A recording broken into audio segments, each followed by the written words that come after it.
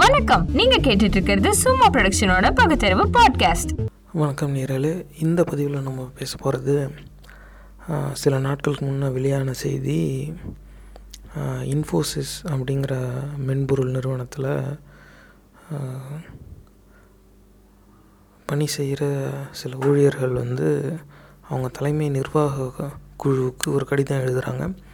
அந்த கடிதத்தில் என்ன சொல்லிட்டாங்க, தலைமை நிர்வாக அதிகாரியும் தலைமை நிதி அதிகாரியும்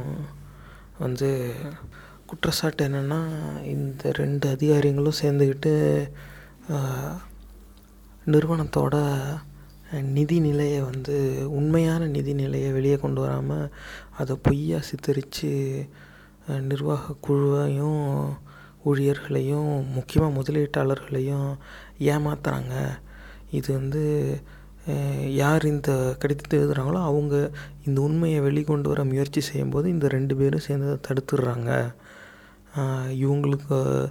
இவங்க பேச்சை கேட்காதவங்க, இல்லை இவங்களுக்கு விருப்பம் இல்லாத கருத்துக்களை தெரிவிக்கிறவங்கள இவங்களே மெல்ல மெல்ல பேசி நிறுவனத்தை விட்டு வெளியேற வச்சிடுறாங்க அப்படின்னு ஒரு குற்றச்சாட்டு வச்சுருக்காங்க. இது ஒரு தனியார் நிறுவனத்துக்குள்ளே நடக்கிற ஒரு நிதி நெருக்கடி, ஒரு ஊழல் குற்றச்சாட்டு. இதில் இன்னும் நிரூபிக்கப்பட வேண்டியதுங்கிறது நிறையவே இருக்குது. ஆனால் இது அந்த நிரூபணம் ஆகுதோ இல்லையோ, குறிப்பாக எதை ரொம்ப அப்பட்டமாக நிரூபிக்குது இந்த சம்பவம் அப்படின்னு பார்த்தா, இன்ஃபோசிஸ் இந்த நாட்டிலேயே மிகப்பெரிய நிறுவனங்களில் ஒன்று. ஆயிரக்கணக்கான பேரை ஒரே துறையில் வேலையில் வச்சுருக்கிற நிறுவனங்களில் ஒன்று. அதிகமான வருமானம் பார்க்குற நிறுவனங்களில் ஒன்று. குறிப்பாக இந்த மென்பொருள் தயாரிப்புலேயும் அது சார்ந்த சேவை துறையிலையும் ரொம்ப பிரபலமான ஒரு நிறுவனமும் கூட. இவங்களுக்கே இவங்களுடைய நிதி அறிக்கையை பொய்யா சித்தரித்து இல்லாததை இருக்கிற மாதிரி காமிச்சு நடந்த நஷ்டத்தை வெளிப்படையாக பதிவு செய்யாமல் நிதி அறிக்கையை வெளியிட்டு தான் நல்ல பேர் வாங்கணும், இவங்களோட முதலீட்டாளர்களோட நம்பிக்கையை பெறணுங்கிற அவசியத்துக்கு தள்ளப்பட்டிருக்காங்க. இதை சிந்தித்து பார்க்க வேண்டிய ஒரு விஷயம். சில ஆண்டுகளாகவே நம்மளோட பொருளாதாரம் நொடிஞ்சு போய் நம்ம இப்போ பல சிரமங்களை சந்திச்சுக்கிட்டு இருக்கோம். இதில் இந்த மாதிரி நேரத்தில் பொதுவாக இந்த மாதிரி லட்சக்கணக்கான பேரை வேலைக்கு வச்சுருக்கிற நிறுவனங்கள் பெரிய அளவில் ஆட்களை பணியிலேருந்து வெளியில் அனுப்புவாங்க. அதில் எப்பவும் முதல்ல அந்த செயலை செய்கிறது இந்த மென்பொருள் நிறுவனங்கள் தான்.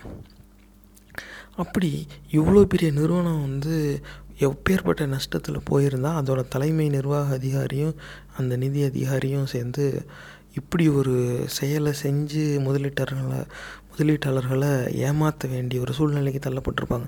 சிந்திச்சு பாருங்கள். இந்த குற்றச்சாட்டு உண்மையாக இருக்குமே ஆனால், நிஜமாகவே இன்ஃபோசிஸ் நிறுவனம் அப்படி ஒரு நெருக்கடியான நிதி நிலையில் தள்ளப்பட்டிருக்கு அப்படின்னு இருக்குமே ஆனால், எத்தனை பேருக்கு அங்கே வேலை போகுது அப்படின்னு கேட்டால் தெரியல. ஏற்கனவே இந்த நிறுவனங்கள் ஆயிரக்கணக்கான பேரை வெளியில் அனுப்பிட்டாங்க. அது ஒரு பெரிய செய்தியாக வந்ததும் இப்போ எல்லோரும் வேறு விதமாக செய்தி வெளியிட்டு அதை அப்படியே சமாதானப்படுத்த பார்க்குறாங்க. இல்லை, போன 6 மாதத்தில் நாங்கள் இத்தனை ஆயிரம் பேரை வேலைக்கு எடுத்திருக்கோம், நாங்கள் இத்தனை ஆயிரம் பேருக்கு சம்பள உயர்வு கொடுத்துருக்கோம், மாதிரி நிறைய பேரை பணி நியமனம் செஞ்சுட்டோம், இப்படிலாம் பண்ணுறோம் அப்படின்னு. அதாவது ஆயிரக்கணக்கான பேரை வெளியில் அனுப்புனதுக்கப்புறமா சமூகத்தில் அது ஒரு பெரிய குற்றச்சாட்டாக மக்கள் கருத ஆரம்பித்ததுக்கு அப்புறமா இவங்க இப்படி சமாதானப்படுத்துகிற ஒரு செயலாக இப்படி ஒரு செய்தியை வெளியிடுறாங்க. நிஜமாகவே எத்தனை பேருக்கு அந்த வேலை கிடைச்சிதுங்கிறது ஒரு சந்தேகம்தான். ஏன்னா நீங்கள் பொறியியல் கல்லூரியில் படிக்கிற மாணவர்கள்கிட்ட கேளுங்க, குறிப்பாக அந்த 4ஆம் ஆண்டு படிக்கிற மாணவர்கள்கிட்ட கேளுங்க. கேம்பஸ் இன்டர்வியூ அப்படின்னு சொல்லி பல நிறுவனங்கள் கல்லூரிகளுக்கு போவாங்க. போய் நேர்காணல்லாம் நடத்தி பல பேருக்கு பணி நியமனம் கடிதமையும் கொடுத்துருவாங்க. ஆனால் அதில் எப்படி போட்டிருவாங்கன்னா, உங்களை நாங்கள் எடுத்துக்க தயார், ஆனால் இப்போ நீங்கள் வேண்டாம், நீங்கள் எப்போ நிறுவனத்தில் சேரணுங்கிறத நாங்கள் இன்னொரு கடிதம் மூலமாக உங்களுக்கு தெரிவிப்போம், அப்போ சேருங்க அப்படின்னு சொல்லிட்டு ஒரு கடிதத்தை கொடுத்துட்டு போயிடுவாங்க. அது சுருக்கமாக சொல்லணுன்னா, உனக்கு வேலை இருக்குது ஆனால் இல்லை அப்படின்ட்டு போயிடுவான். அப்போ அந்த மாதிரி கொடுத்த கடிதங்களோட எண்ணிக்கையை மட்டும் எடுத்துக்கிட்டு நாங்கள் வந்து இதோட 10,000 பேருக்கு அப்படி ஒரு கடிதத்தை கொடுத்துருக்கோம், நாங்கள் 10,000 பேர் எடுக்க போகிறோம்னா நிஜமாகவே அத்தனை 10,000 பேரும் அந்த நிறுவனத்துக்குள்ளே போய் உட்காருவாங்களான்னு கேட்டால் ஒரு பெரிய சந்தேகம் தான். ஏன்னா இதுக்கு முன்னாடி இந்த பிரச்சனை பல தடவை வெளியில் வந்துருச்சு. ஆயிரக்கணக்கான மாணவர்கள் வந்து அவங்க கல்லூரி படிப்பையே முடித்து வெளில வந்துட்டாங்க. இப்போ 1-2 ஆண்டுகளுக்கு அப்புறமாவும் அவங்களுக்கு அந்த பணி நியமன கடிதம் வந்து உறுதி செய்யப்படலை.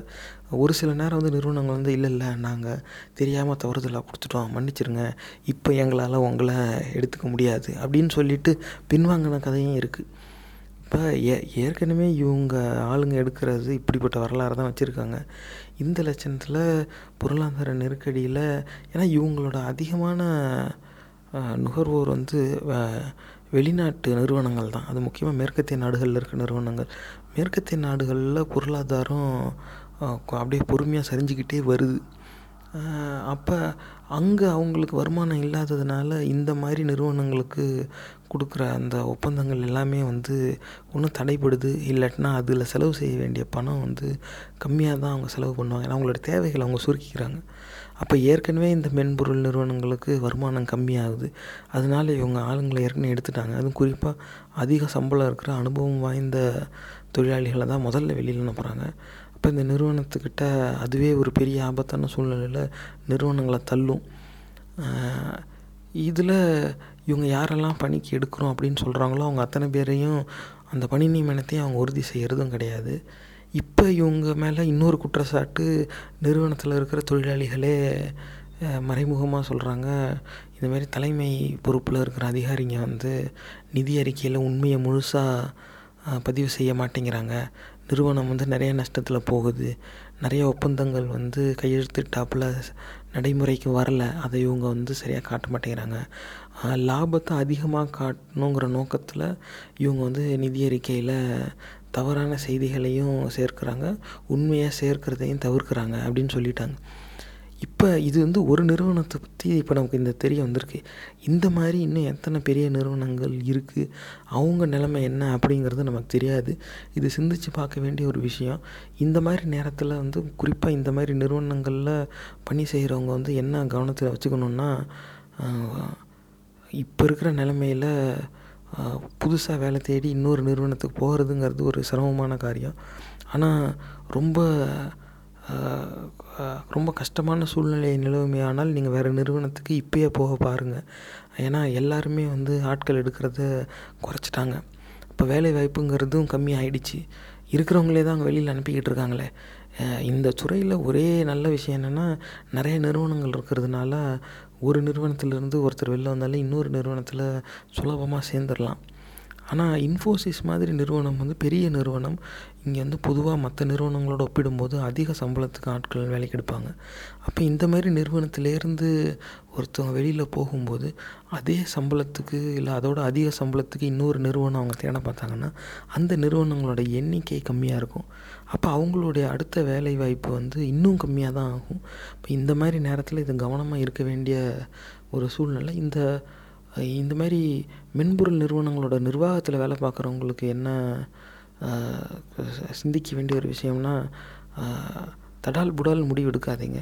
நீங்கள் எடுக்கிற அந்த அவசர முடிவுனால் ஆயிரக்கணக்கான குடும்பங்கள் பாதிக்கப்படும். ஏற்கனவே இங்கே வந்து ஆங்கிலத்தில் கன்சியூமர் ஸ்பெண்டிங்பாங்க. மக்கள் பணம் செலவு செய்கிறதையே நிறுத்திட்டான். குடும்பத்தோட காரில் போய் கையேந்தி பவனில் சாப்பிட்ற நிலைமைக்கு வந்துட்டான். சின்ன சின்ன அந்த உணவகங்கள், அதாவது 5-6 பேர் தான் வேலைக்கே வச்சுருப்பான். அதுவும் கம்மி சம்பளத்துக்கு வேலைக்கு வைக்கணும்னு சொல்லி வட இந்தியர்களை தான் வைப்பாங்க. அந்த மாதிரி உணவகங்கள் வந்து அந்த இருக்கிற 5-6 தொழிலாளிகளையும் வேலையை விட்டு நிறுத்திக்கிட்டு இருக்காங்க. ஏன்னா அவங்களுக்கு வந்து வியாபாரம் இல்லை முன்ன மாதிரி.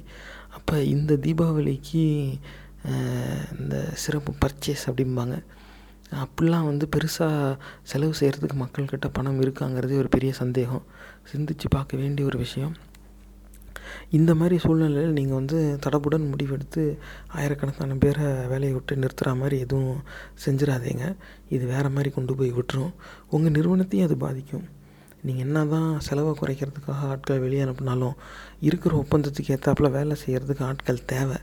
அதனால் இருக்கிற ஆட்களை எப்படி சரியாக பயன்படுத்த முடியும்னு பாருங்கள். அந்த சிந்தனையில் தான் இருக்கணும். இது வந்து இப்போ நிர்வாக பொறுப்பில் இருக்கிறவங்க இதை கேட்பாங்களா அப்படின்னா சந்தேகம்தான். நீங்கள் வேணால் இந்த பதிவை அவங்களோட பகிர்ந்து பாருங்கள். அவ்வளோ பொறுமை இருக்கான்லாம் தெரியாது. ஆனால் முக்கியமாக இதை கேட்டுக்கிட்டு இருக்க நீங்கள் இன்றைக்கி இள வயதினராக இருந்தாலும் ஏன் நாளைக்கு வருங்காலத்தில் ஒரு நிர்வாக பொறுப்பில் அமர்றதுக்கான வாய்ப்பு இருக்குல்ல. நாளைக்கு நீங்கள் ஒரு நிர்வாக பொறுப்பில் அமரும்போது இந்த சிந்தனையை வந்து தயவு செஞ்சு யோசிச்சு பாருங்கள். திடீர்னு வருமானம் குறைஞ்சிடுச்சு, அப்போ லாபத்தை அதிகமாக காட்டணும் அப்படின்னா செலவை கம்மியாக காட்டணும், உடனே ஆட்களெல்லாம் வெளியில் அனுப்பு அப்படின்னு முடிவு எடுக்கிறது வந்து எந்த விதத்தில் நியாயமாகும்? உங்கள் நிறுவனத்துக்கு நீங்கள் நியாயம் செய்கிறதா நீங்கள் நினைக்கிறீங்க. அது வந்து ஒரு கணித அடிப்படையில் சொல்லிக்கலாம். இந்த மாதிரி கடைசியாக வந்து லாபம் வந்து அதிகமாக நம்ம நிதி அறிக்கையில் காமிச்சிடலாம். ஆனால் அது வந்து உண்மையான லாபம் கிடையாது. உங்களுக்கு வந்து உங்களோட மொத்த வியாபாரம் வருமானம் வந்து அதிகமாகணும். அதுக்கு உங்கள்கிட்ட ஆட்கள் தேவை. இருக்கிற ஒப்பந்தங்களில் தரமான வேலையை செய்யணும். நீங்கள் எவ்வளோ தரமான சேவையை கொடுக்குறீங்களோ அதுபடி உங்களுடைய அந்த கஸ்டமர், அதாவது நுகர்வோர் வந்து திரும்பி உங்களையே தேடி வரணும். அதுக்கேற்றாப்புல தான் நீங்கள் திட்டம் போடணுமே தவிர இப்போ என்கிட்ட எதுவும் இல்லை அதனால் எல்லோரும் வெளில போ அப்படிங்கிறதும், தேவைன்னா எடுத்துக்கிறது, தேவையெல்லாம் தூக்கி எறிகிறது. ஒருத்தர் அதாவது எண்ணிக்கை சின்னதாக இருந்தால் கூட பரவாயில்ல. ஒரு சில நேரம் ஒரு குறிப்பிட்ட துறையில் நாங்கள் எந்த சேவையுமே வழங்க போகிறதில்ல, இது நிர்வாகம் முடிவு எடுத்துருச்சு, அந்த திசையில் நாங்கள் எந்த வேலையும் செய்ய போகிறதில்ல, அப்போ அதுக்காக நாங்கள் எடுத்த ஆட்களை வெளியே அனுப்பி தான் ஆகணும், ஏன்னா எங்ககிட்ட அப்படிப்பட்ட வேலையே இருக்க போகிறதில்ல அப்படின்னு சொன்னால் கூட பரவாயில்ல. அதையும் சிந்திக்க வேண்டிய ஒரு விஷயம். அப்படி ஒரு முடிவுக்கு வரீங்கன்னா ஏன் அந்த துறையில் வேலை செய்கிறதுக்கு ஆட்கள் எடுத்தீங்க? ஏன் நீங்கள் ஒரு குழு அமைக்கிறீங்க? அதாவது ஒன்று ஆரம்பிக்கிறதுக்கு முன்னாடி அதோடய முடிவு எப்படி இருக்குங்கிறத சிந்திச்சுட்டு ஆரம்பிக்கணும். ஏன்னா அந்த முடிவு வந்து உங்களை மட்டும் இல்லை, அதில் பங்கெடுத்துக்கிற அனைவரையுமே பலவிதமாக பாதிக்கும். அதனால் தயவு செஞ்சு நாளைக்கு நீங்கள் ஒரு நிர்வாக பொறுப்புக்கு வந்தால் இந்த மாதிரி முழுக்க முழுக்க பொருளாதார நிதி அடிப்படையில் முடிவெடுக்கிற அந்த முட்டாள்தனத்தை வந்து தவிர்க்க பாருங்கள். இதுதான் வந்து இதுக்கு ஒரு ஒரு தகுந்த தீர்வாக அமையும். இது வந்து இன்றைக்கி இந்த பிரச்சனையிலேருந்து இந்த நிறுவனத்தை காப்பாற்ற இது உதவாது. ஆனால் நாளைக்கு வருங்காலத்தில் இதே நிறுவனத்துக்கு இன்றைக்கி ஒரு சின்ன பதவியில் இருக்கிறவங்க தான் நாளைக்கு அந்த உயர் பதவியில் வந்து அமருவீங்க. அப்போ நீங்கள் இதை சிந்திச்சு பாருங்கள். இந்த மாதிரி வந்து ஒரு சூழ்நிலை இப்போ இன்னும் எத்தனை நிறுவனத்தை இது வந்து இதே சூழ்நிலை தட்டுதுன்னு நமக்கு தெரியாது. இது இப்படியே வளருமே ஆனால் ஆயிரக்கணக்கான பேருக்கு, அது முக்கியமாக இந்த மென்பொருள் துறையில் வேலைவாய்ப்பு இழப்பு நடக்க வாய்ப்பு இருக்குது. கவனமாக இருங்க. இது வந்து நம்ம இப்போ நொடிஞ்ச பொருளாதாரத்தில் இருக்கோம். எல்லோரும் வெளிப்படையாக ஒத்துக்க மாட்டாங்க. ஆனால் எவங்கிட்டையும் செலவு செய்ய காசு இல்லை. பூரா வயலும் பர்சனல் லோனில் ஓட்டிக்கிட்டு இருக்கான். அதுவும் இல்லாதவன் நிலத்தையும் தங்கத்தையும் அடகு வச்சுக்கிட்டு இருக்கான், விற்றுக்கிட்டு இருக்கான். அதுவும் இல்லாதவன் இப்போ என்ன பண்ணுறான்னு தெரியல. குடும்பங்களுக்குள்ளேயே வன்முறை அதிகமாகி போச்சு, நிலத்தகராறு, இந்த மாதிரி சம்பவத்தில். இதில் குற்றங்களும் அதிகரிச்சுக்கிட்டு இருக்குது. அதாவது எல்லாத்துக்குமே இப்போ நொடிஞ்ச பொருளாதாரம் தான் காரணம்னு இல்லை. இருக்கிற பிரச்சனைகளை, அது முக்கியமாக குற்றங்களை வந்து இந்த நொடிஞ்ச பொருளாதாரம், ஆங்கிலத்தில் அக்ரவேட்டுன்னு ஒரு சொல் பயன்படுத்துவாங்க, அதை வந்து இன்னும் அதிகரிக்க ஒரு தள்ளும். அப்படி ஒரு சூழ்நிலையை உருவாக்கும். இப்போ நம்ம அந்த மாதிரியான சூழ்நிலையில் தான் இருக்கோம். அதனால் சிந்தித்து செயல்படுங்க. இதில் நீங்கள் முக்கியமாக கவனிக்க வேண்டியது இன்னொன்று இருக்குது. இதில் இந்த எந்த தலைமை நிர்வாக அதிகாரி வந்து இப்படி ஊழல் செஞ்சிட்டாரு, நிதி அறிக்கையில் உண்மையை பதிவு செய்ய மறுக்கிறாரு அப்படின்னு குற்றச்சாட்டு வைக்கிறாங்களா, அவருடைய தகவலெல்லாம் எடுத்து பார்த்தா அவர் படித்து வந்தது வந்து ஐஐடி பாம்பே. இது இல்லாமல் வெளிநாட்டிலையும் போய் கார்னல் யூனிவர்சிட்டி அப்படிங்கிற ஒரு வெளிநாட்டு பல்கலைக்கழகத்துலேயும் படிச்சிருக்காரு. இப்போ வந்து ஐஐடி என்ஐடியில் தான் பெரிய புத்திசாலிங்க இருக்காங்க. ஐஐடியில் மட்டும்தான் பெரிய அளவில் ஆராய்ச்சியெலாம் நடக்குது. ஐஐடி ஆட்கள் இருந்தாவே நிறுவனம் பெருசாக வளர்ந்துடும். இந்த மாதிரி பொய்யான தகவலை பரப்பி ஒரு கூட்டம் வந்து எல்லோரையும் ஏமாற்றிக்கிட்டு இருக்குது பல ஆண்டுகளாக. இன்னும் பல பேர் அதை நம்பிக்கிட்டு இருப்பாங்க. ஒரு சாதாரண எங்கே திருச்சியோ ஈரோட்டில் இருந்தோ ஒரு பொறியியல் கல்லூரியில் வந்து ஒரு பட்டதாரியை வேலைக்கு எடுக்கிறதும் ஐஐடியிலேருந்து ஒருத்தர் வேலைக்கு எடுக்கிறதும் ஒன்று கிடையாது. ஐஐடியிலேருந்து வேலைக்கு எடுத்தால் அவங்க ரொம்ப தரமான பட்டதாரியாக இருப்பாங்க. இப்போ இந்த இன்ஃபோசிஸ் நிறுவனத்தோட தலைமை நிர்வாக அதிகாரி ஐஐடி பாம்பேயில் படித்தவர் தான். ஆனால் அவர் மேலே அவர் கூட வேலை பார்க்குறவங்களே ஊழல் குற்றச்சாட்டு வைக்கிறாங்க. நிறுவனம் நஷ்டத்தில் போகும்போது அந்த உண்மையை இவர் நிதி அறிக்கையில் சேர்க்க மறுக்கிறாரு அப்படிங்கிறாங்க. நிஜமாகவே ஐஐடி வந்து அந்த அளவுக்கு தரமான கல்வி கொடுக்குற ஒரு நிறுவனமாக இருந்துச்சுனாக்கா இந்த அடிப்படை அறிவை இவர் கொடுத்துருக்கணும்ல. அதாவது இப்போது புத்திசாலின்னு நீங்களாக பெருமை பேசிக்கிட்டு இப்போ எல்லா பெரிய நிறுவனங்கள்லேயும் போய் பாருங்கள், இந்த பிரபலமான பெரிய பல்கலைக்கழகங்கள் எங்கே எல்லாருனாலையும் சீக்கிரமாக நுழைய முடியாதோ, அதாவது இங்கெல்லாம் அதிபுத்திசாலிங்க மட்டும்தான் படிப்பாங்க அப்படின்னு ஒரு செயற்கையான சிந்தனையை வந்து பரப்பி எல்லாரையும் நம்பி ஏமாற்றி வச்சுருப்பாங்க. அந்த மாதிரி இடத்துலேருந்து படித்து வந்தவங்க தான் பெரும்பாலான பெரிய நிறுவனங்களில் உயர்ந்த பதவியில் இருப்பாங்க. அந்த எல்லா நிறுவனங்களுக்கும் இந்த மாதிரி இந்த மாதிரி சிக்கல் பிரச்சனைகள்லாம் வந்து இடர்பாடுகள் வந்தபடியே தான் இருக்குது. ஐயோ, நிஜமாகவே அது தரமான பல்கலைக்கழகமாக இருந்து, நிஜமாகவே அவங்க தர கல்வி தரமான கல்வியாக இருந்து, நிஜமாகவே அந்த ஐஐடி மாதிரி பல்கலைக்கழகங்கள்லேருந்து வந்தவங்களாம் அப்படியே புத்திசாலி மேதாவியாக இருந்தாங்களே, ஆனால் ஏமாற்றி பழைக்க வேண்டிய அவசியம் அவனுக்கே வருது. ஐஐடியில் படித்தவன் தான் இந்த அயோக்கியத்தனம் பண்ணுறான். அவனுக்கு உடந்தையாக இருக்கிறது யார்? சார்ட்டர்ட் அக்கௌண்டன்ட், சிஎஃப்ங்கிறவர் தான். இது வந்து அவங்களும் நாட்டிலேயே 2% பேர் தான் அந்த பரீட்சை எழுதுகிறவங்க அதுலேருந்து தேர்ச்சி பெறுறாங்க. எல்லாருனாலையும் சிஏ ஆக முடியாது, அதெல்லாம் அப்படி இதெல்லாம் இப்படி ஆயா ஓயான்னு ஊரை ஏமாற்றிக்கிட்டு இருக்காங்க. ஆனால் இந்த அயோக்கியத்தனம் பண்ணுறது யார்? ஐஐடி பாம்பே தலைமை நிர்வாக அதிகாரி, தலைமை நிதி அதிகாரி, சார்ட்டர்ட் அக்கௌண்டன்ட். இதை சிந்திச்சு பாருங்கள். அதாவது பிரபலமான பல்கலைக்கழகமும் பிரபலமான படிப்பும் படிச்சிருந்தாவே அவங்க வந்து அதிபுத்திசாலியாகவும் இருப்பாங்க, திறமசாலியாக இருப்பாங்கங்கிறது உண்மை கிடையாது. ஏன்னா நிஜமாகவே புத்திசாலியும் திறமசாலியாக இருக்கிறவன் திருட்டுத்தனமாக ஜெயிக்கணும்னு நினைக்க மாட்டான், நேர்மையாக போராடணும்னு நினைப்பான். இது வந்து அது வந்து நம்ம பாட்டன் திருவள்ளுவரே சொல்லியிருக்கார். அதாவது நுண்ணிய நூல் போல கற்பினும் அவரவர் உண்மை அறிவே மிகும். அதில் வந்து நீ எவ்வளோ தான் பெருசாக படிச்சிருந்தாலும் உன் உண்மையான அறிவு வெளியில் வந்து உக்காந்தே தீரும். அதெல்லாம் அப்படிலாம் நீ மறைச்சிட முடியாது. அதுதான் இது வந்து இவங்க ஐஐடி பாம்பேலே படிச்சிருந்தாலும் சார்ட்டர்ட் அக்கௌண்டண்ட்டாகவே இருந்தாலும் இவங்க வந்து அடிப்படையில் அயோகத்தனம் பண்ணியாவது பெரிய ஆள் ஆயிரணுங்கிற ஒரு வெறியில் திரிகிற நபர்கள். இவங்க வந்து இப்படி தான் இருப்பாங்க. சிந்திச்சு பாருங்கள். ஐஐடியில் படித்தவனும் சார்ட்டர்ட் அக்கௌண்டண்ட்டாக இருக்கிறவனும் தான் இந்தமாதிரி பெரிய நிறுவனங்களில் அயோக்கியத்தனம் பண்ணிக்கிட்டு இருக்காங்க. ஒரேடியாக அந்த பெரிய பல்கலைக்கழகங்களில் படித்தவங்க மட்டுமே புத்திசாலி நம்பி ஏமாறாதீங்க. மற்ற பல்கலைக்கழகங்கள் மற்ற கல்லூரியில் படித்த பட்டதாரிகளுக்கும் சமமான வாய்ப்பு தர்றதுக்கான முயற்சி எடுக்கணும். இதுவும் வந்து இப்போ நிர்வாக பொறுப்பு இருக்கவங்க நம்ப மாட்டாங்க. ஏன்னா அவங்க இந்த பொய் செய்தியை வந்து இதில் ஏமாந்து அவங்க மூளைலாம் செத்தே போச்சு. வருங்காலத்தில் நிர்வாக பொறுப்புக்கு வர வேண்டிய இளைஞர்கள் இது கேட்பீங்கள்ல, நீங்கள் தான் இதை சிந்திச்சு பார்க்கணும். நீங்கள் நாளைக்கு நிர்வாக பொறுப்பில் போய் உட்காரும்போது ஒரு குறிப்பிட்ட பல்கலைக்கழகமோ ஒரு குறிப்பிட்ட பாடத்திட்டத்தையோ தனியாக வச்சு அதில் வரவெல்லாம் உயர்ந்தவன் மற்றவெல்லாம் தாழ்ந்தவன் அப்படிலாம் பிரித்து பார்க்காதீங்க. சிந்திச்சு பாருங்கள். இந்த பதிவு உங்களுக்கு பிடிச்சிருந்தா தயவு செஞ்சு சமூக வலைத்தளங்கள்ல இதை பகிர்ந்துக்கோங்க.